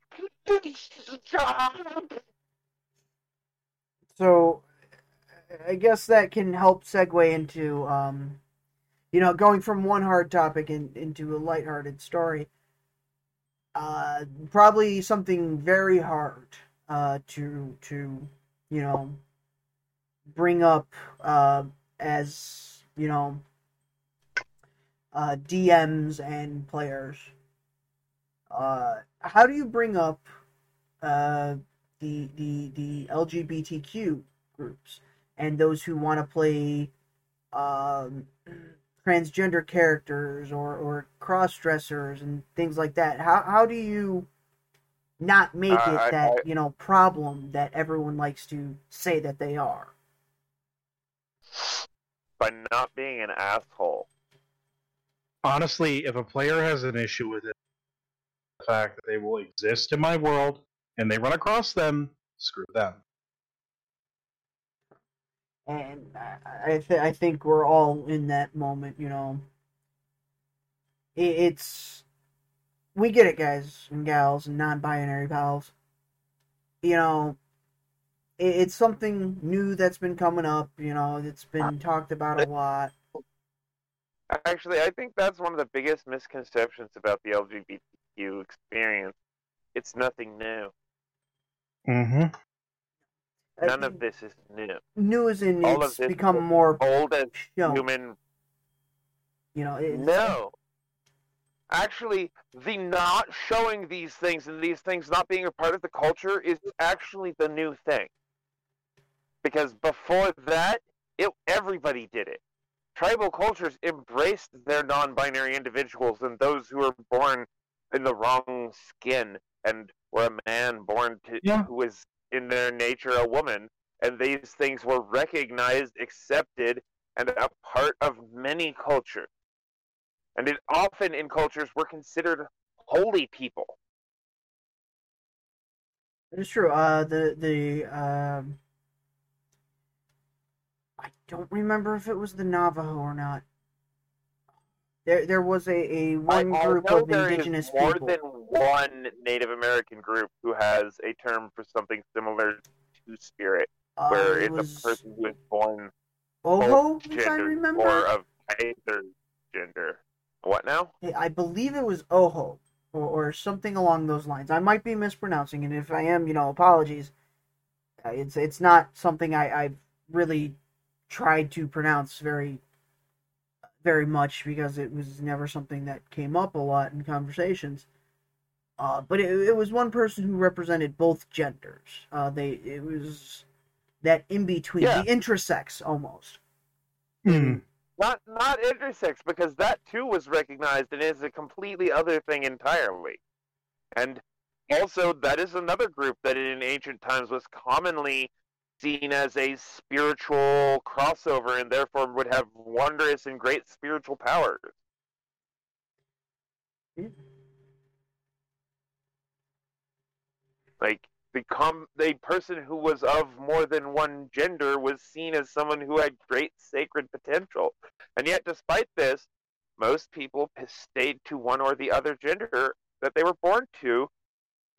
But a portion, interestingly, the same proportion that seemed to be coming out in the modern day as more people come out, we're reaching the proportion of people that used to be of these groups in ancient tribal time, as far as we can tell. I mean, even then, even the Greeks were very open about it because it worked. Well, and seeing that, everyone goes, the Greeks weren't that gay. Well, honestly, the Greeks were closeted compared to some of the more ancient tribal groups. True, but I mean, everyone always compares the Greeks to going, oh no, the Greeks weren't gay. Yes, they were. They were probably... Their culture was much more embracing of gay, and it was actually, like, having sex with other men was actually normalized in Greek culture. It was something that most men did. Exactly. Why wouldn't a man be attracted to the masculine? It was almost as if, who knows you better, a woman or a man? Right. I mean, it's... And these things happen in D&D, these character love stories, You'll meet two characters who might be male and, they might have a friendship. It might develop into something more at a time. And again, we reiterate. And another thing that bothers me is the number of historical references to couples of same-sex couples as friends when the stories about them very clearly describe a very, very, very different gay couple. Yeah. And I mean, again, we reiterate on the podcast, if you guys are going to have, NSFW stuff, and that includes, relationships, make sure everyone's okay with it. Mm-hmm. Like, especially the consensual parties. Acting out a bunch of stuff, you can, if both players are still good with it, go into DMs after later. I mean, yeah, I actually have a very wonderful, the first game I ran, my buddy Ted, actually, who will be joining us on this podcast, actually, he and I we're very open, we are a wonderful set of friends who, understand that, you're not gay, but you know how to play the gay character, kind of a thing. And because we're comfortable with our own sexuality, and it doesn't bother us that the character we're playing would have different interests than our own. Exactly. We know who we are. We've already looked into who we are. Even Unless you've it's looked not even yourself in the interesting. eyes and understand yourself, you can't even know if you truly know yourself to be able to know if you can make a choice about that. Exactly. Type of stuff. And it wasn't even, we have different interests. It was, we can even play, different genders. And on this one session, I was, he has this one NPC now that he's slowly starting to bring along and train and help, develop into this wonderful character. In the next game we played, which was his session, I ended up taking up a protege. Now, this protege is very different from me. I in Ted's game, I'm playing a half-dragon sorcerer. A half-elf, half-dragon, all fucking fire and brimstone, and I will come upon you in your lands and destroy you if you fucking touch me, kind of a character. It's almost a specialty of what I do, playing that kind of character. And this character is this gnome, this young female gnome who's just starting to make her way out. And we're getting into roleplay, and it's very, very, different, and we start going through, and I say one thing, and something along the lines of, oh yeah? You really think that your short ass could come up here and kiss these gracious lips, these dragon lips? You think you could get that close to touching perfection?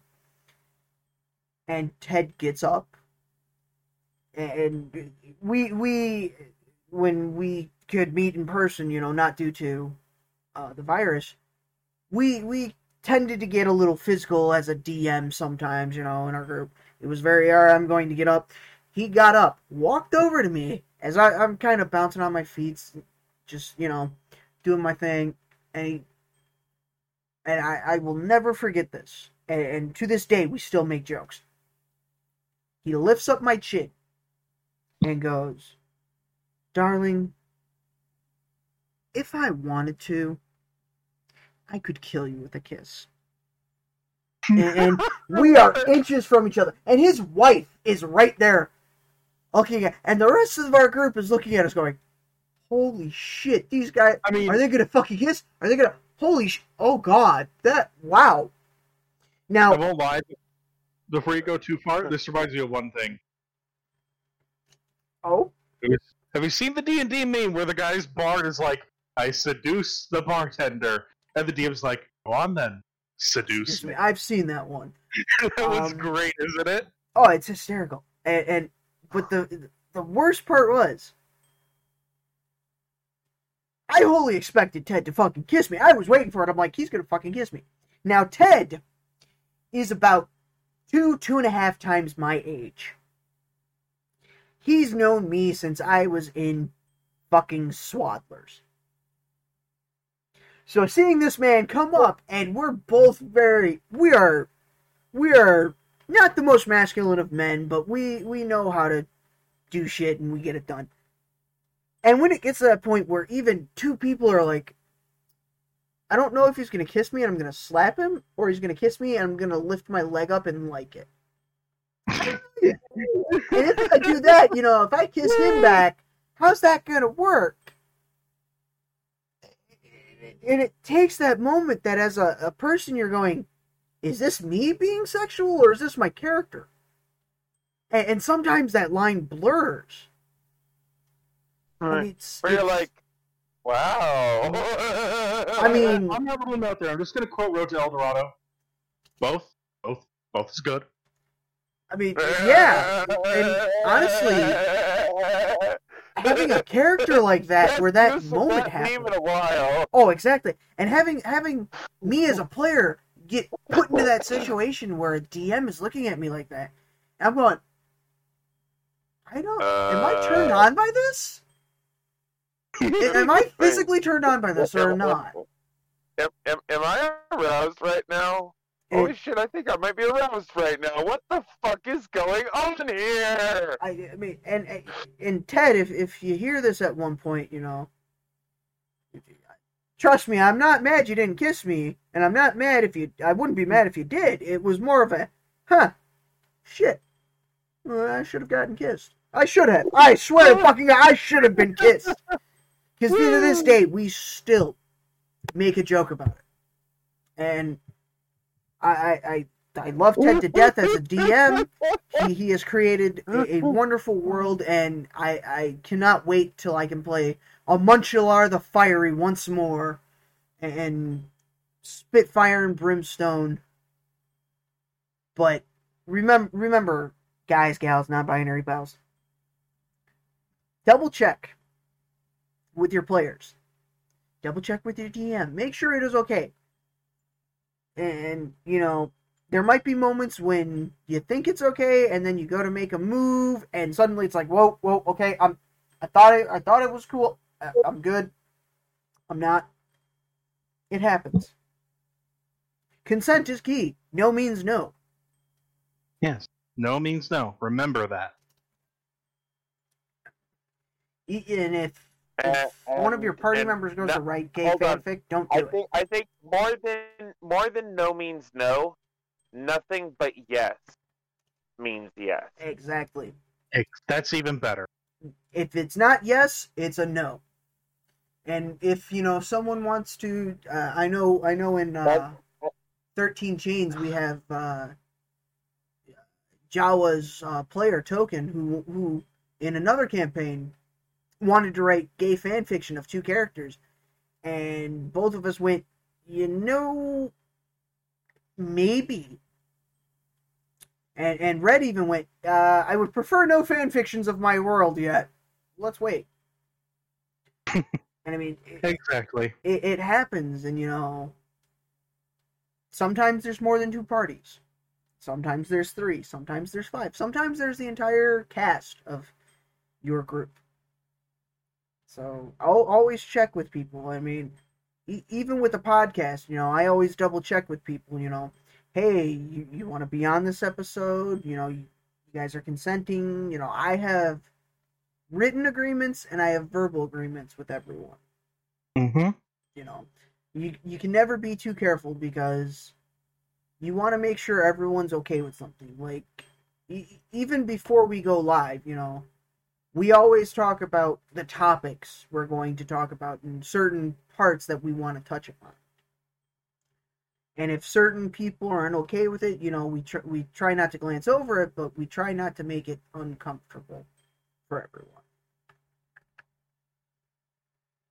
And it can be a lot to process, you know. These are not easy topics to talk about, but I mean, that's the entire point.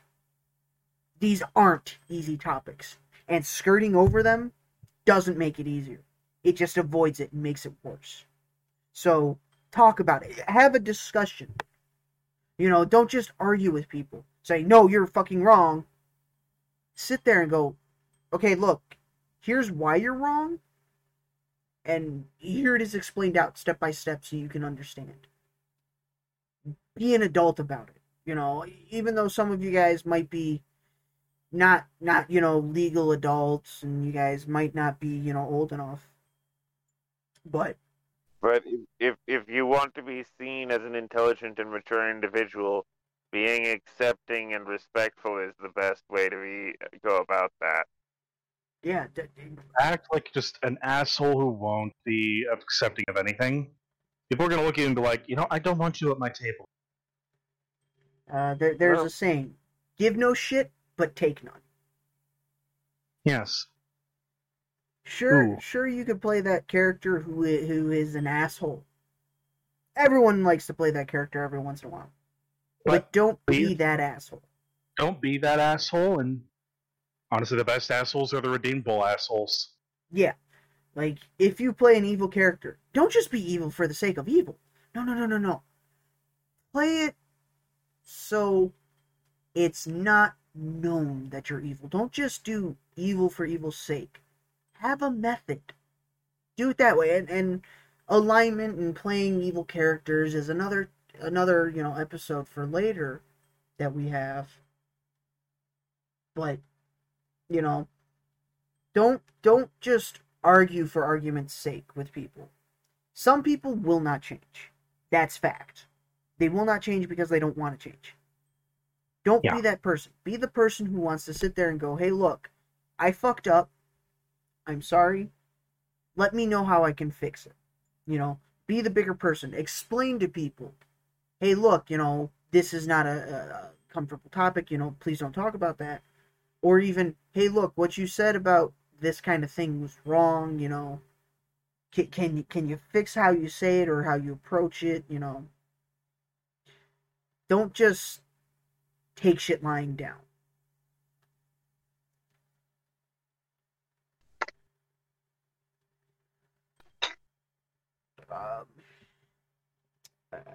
I honestly don't know where else to go from there or what else to say on that, because it's not something we can tell you what to say. It's something you have to figure out for yourself. And the key is to listen to what people are telling you. Exactly. Especially the people who are directly affected by what you're saying and doing. Exactly. In fact, I actually can give an example. Last session, I think it was like, God, what was it? Episode 5? Were we on 6? episode? It was episode 6. It was 6. Episode 6 of 13 Chains.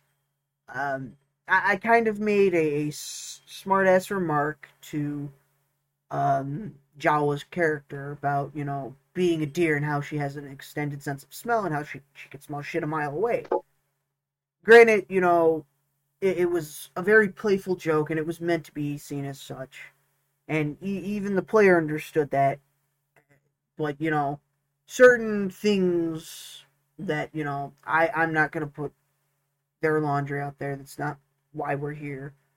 Certain things, were known beforehand, and I even went over and apologized in between rounds, and I apologized because I was like, hey, look, I wasn't meant to be an asshole comment. It was kind of meant to be that playful, satirical joke that we all do, and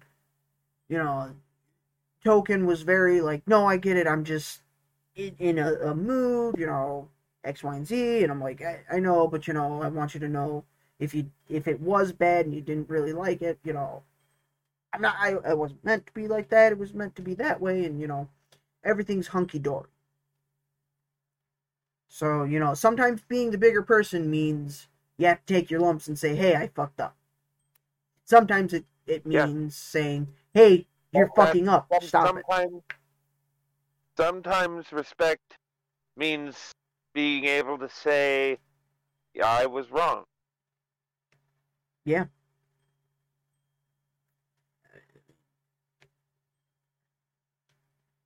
Always help out people who need help. Because sometimes people can't say, hey, I need help. Sometimes someone won't say, hey, this is making me really uncomfortable. Please stop. Sometimes you gotta say, hey, real quick, can we stop? X person doesn't look very comfortable at this. And, sometimes I give the person the chance to say, no, I'm not really comfortable, or no, it's okay, it just, can we kind of be quick about it? And as a DM, you should always get the consent of players. Find out lists of things that should be avoided with certain people, because not everyone has the same thing. And don't be that asshole who fucks the party over and makes every bad thing happen because you have a power trip. Mm-hmm. Yeah. Yeah. And I know as a podcast, this is a very heavy and hard episode for everyone, uh, especially for us, as your hosts, because we have lived through this at some point in our careers. At some point as a DM, you have this happen. At some point as a player, you have this happen. And sometimes you know the right thing to say, sometimes you don't. And it hurts a lot sometimes to relive some of these memories. I know Lydia and I have both had one bad experience that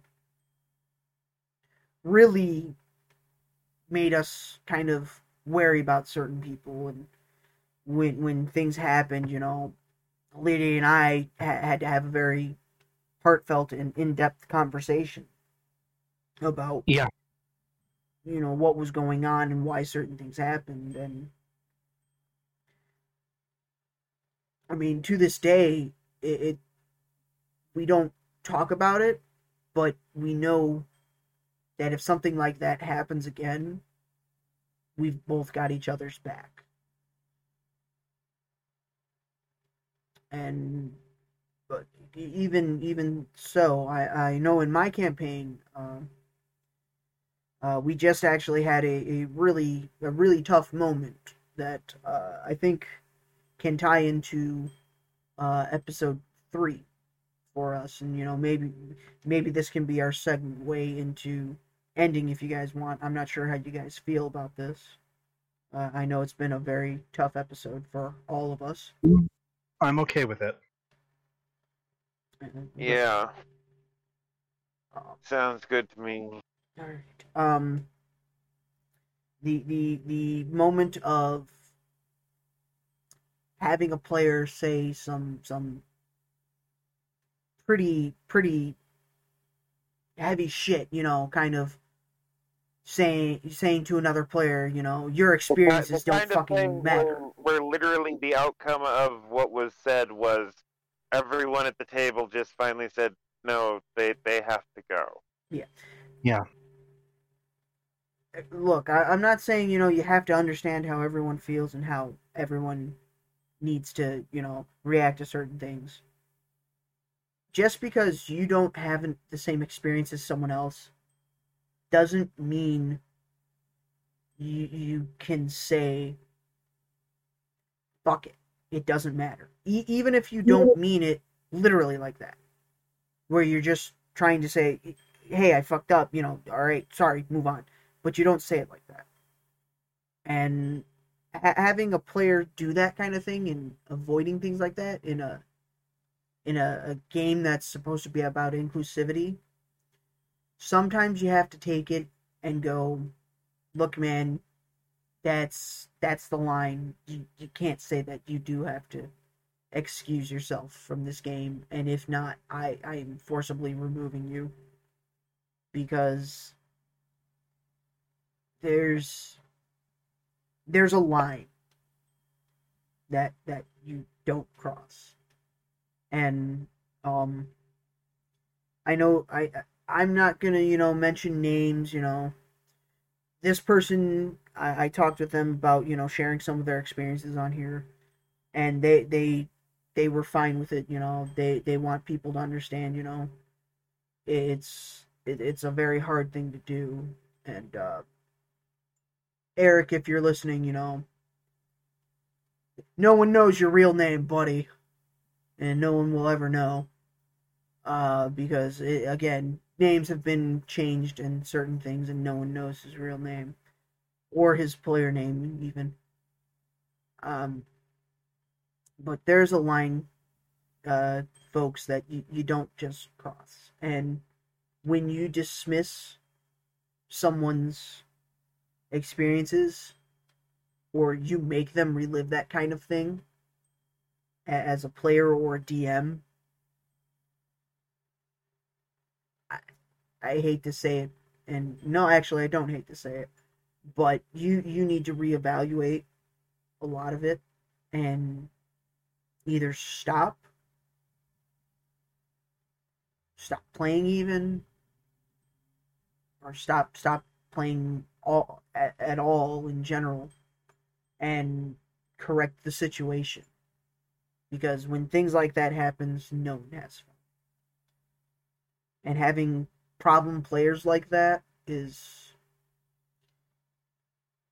not a fun thing. Ever.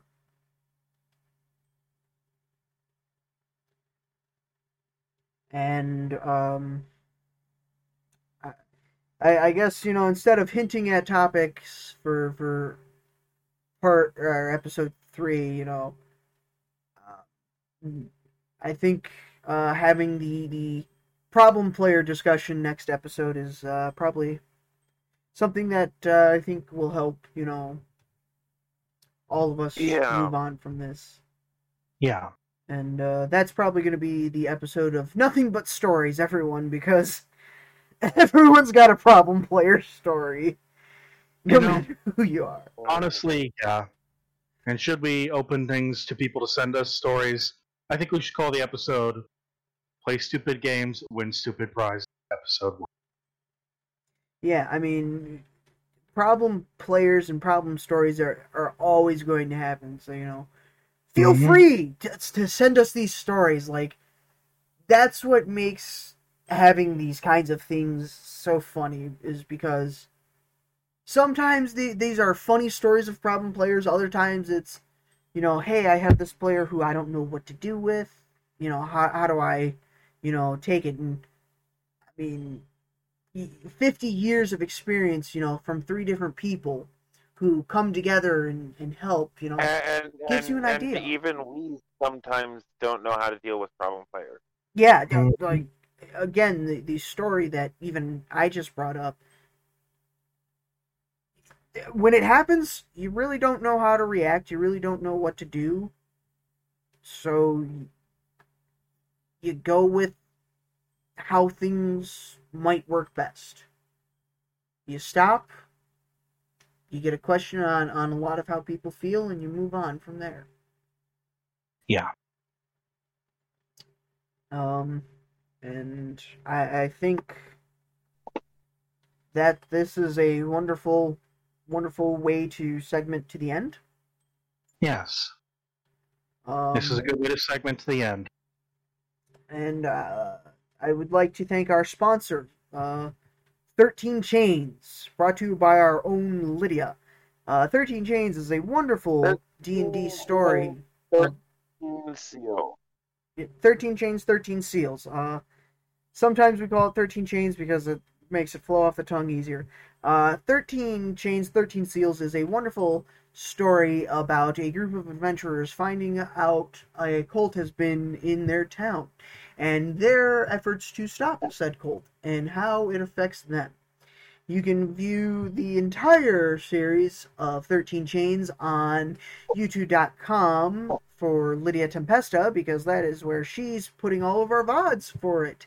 You can also catch it live every Friday at 7:30 p.m. Eastern Time, 6:30 p.m. Central Time, 5:30 Mountain Time, and 4:30 Pacific Time.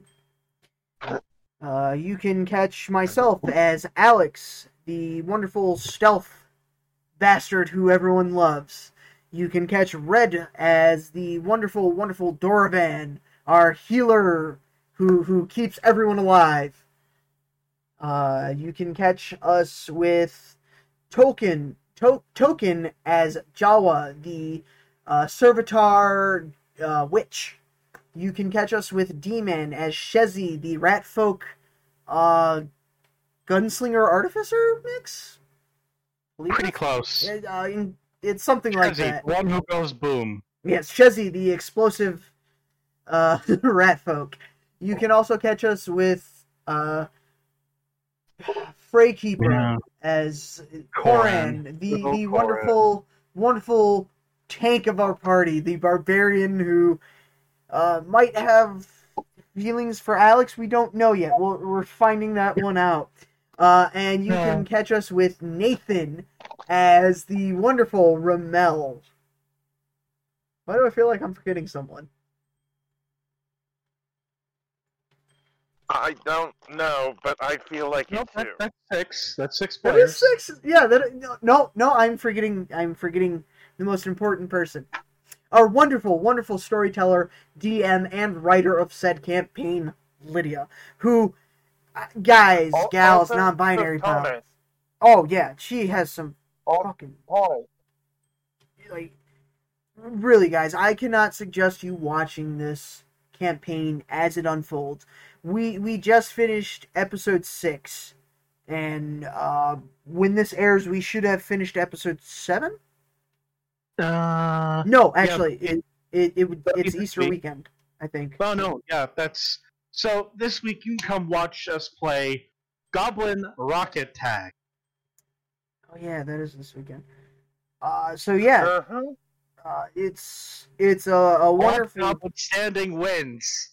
Yes, and I really cannot suggest you guys watching 13 Chains, 13 Seals enough. It is a wonderful, wonderful story. It is a wonderful campaign. The world, the intense role play between characters, and even people, coming to learn about Pathfinder and tabletop RPGs in general. We have an amazing cast and crew. Again, an amazing storyline, amazing characters, amazing NPCs. And if you are really new to both learning how to run a game and learning to get into a game, I cannot suggest starting off with this game. I really can't. And with that, it's time for our final statements. I would like to start the roundtable off with Lydia. What any final statements for tonight on inclusivity? I will say this. It is one of the most important things to make your players feel comfortable. As a note with my campaign, our Servine Centaur is a completely homebrew race for my setting. I looked at the original Pathfinder Centaur and said that is way too powerful, so I nerfed it. But what we got was an entire new race of centaurs. From our wonderful tokens, homebrewing work. Yeah. I look forward to reading the full document he's done.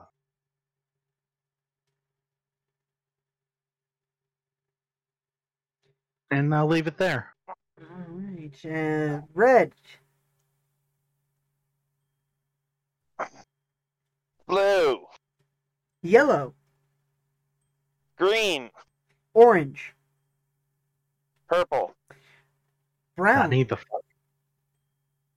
I win. I've already won. I got the good colors. Yeah, kind of. You know, it's the one color you didn't get.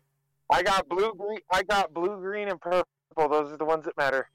Yeah, but red and hematic and burgundy and maroon, all the fun colors. I got the warm colors. You didn't. I got the colors I like. So did I. I give a fig less about the colors. So, is there anything about inclusivity you would like to add?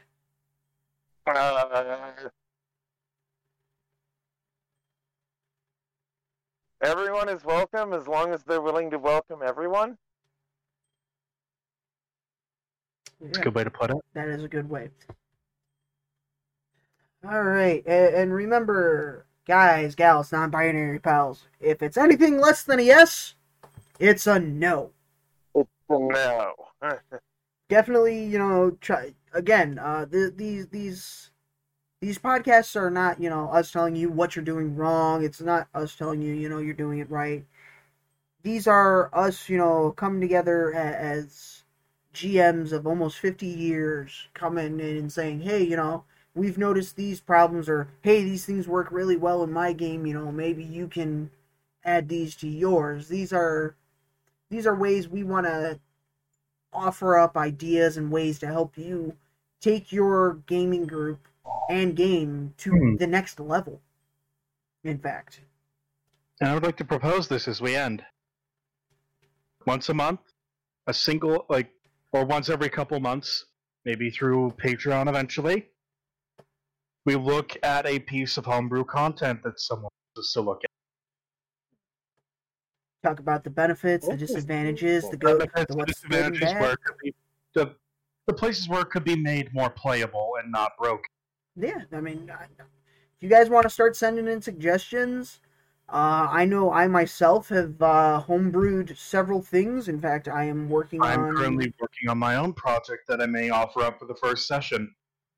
Most of what I do is homebrew. Yeah, I have several classes that I've been working on.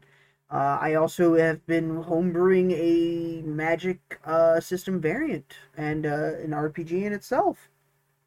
So with that, I would like to say thank you guys for coming over so much. Thank you, Red. Thank you, Lydia, for both, coming out and, doing what you guys do best with me, talking about the game, talking about, how to help each other and, how to make D&D, Pathfinder, really tabletop RPGs and RPGs a wonderful and inclusive place. And I would like to bless all of our players and listeners with the 20s that they deserve and that they need every time. This is Dracus, Lydia, and Redwood signing off. Bye-bye.